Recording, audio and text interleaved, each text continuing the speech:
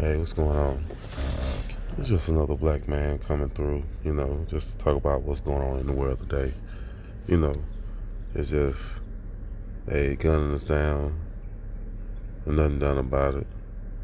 People can march all they want, but I don't feel that anything's going to change. I just think this is how it is, and I don't think anything's going to happen with it. We can do whatever we want to do until we come together as a people. Things are never going to change. We come together as one people and get on one accord, we can change things in this country, in this world. You know what I'm saying? We spend the most money in the world, but we are also some of the most brokest people in the world. So how is that possible? That's because we do not own anything that we're spending money on. We're getting money from our jobs or whatever, and we're giving it right back to them. And they're not putting it into the community. We're not putting the money back into our community. So how can we expect our community to get better if we don't put the work in and put the time in? It's Black Lives Matter and all that. I can understand that, but until they truly matter to us, they're not gonna matter to anybody else. We have to put our foot down and decide to stop hurting each other, stop killing each other, and embrace each other and come together as a people. Everybody else do it. You know what I'm saying? All other races, they stick together. You know what I'm saying? They got each other back, and we need to be the same way. Until we can get like that, things are never gonna change. All right, again, it's another black man coming again to talk to y'all. This time we're gonna be talking about the police and that situation, what's going on with them, and the things that they're doing to us, and seem like there's no repercussions for that.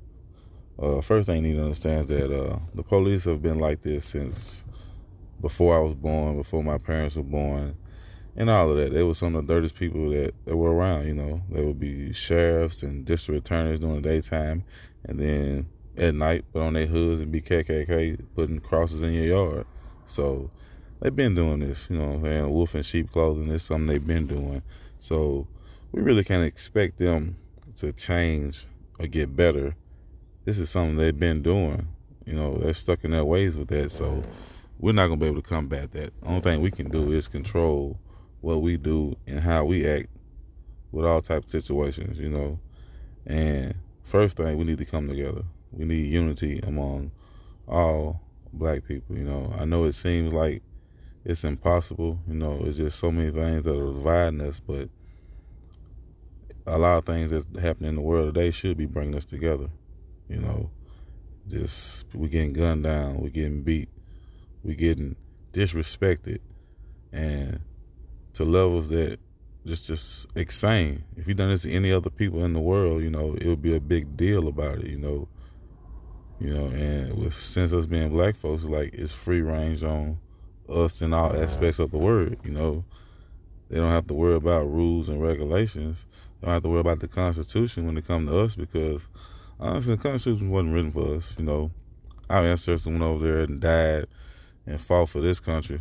At the same time, come home and not even have rights and freedoms in this country. So what's the purpose for that? They want to talk about respect the flag. The flag never respected us, Our ancestors died to protect this flag, and we still don't have the rights that they was fighting for and dying for us to have, Yeah, we have the right to vote, and things like that our people died for. But they don't want to do that, They trying to take that away.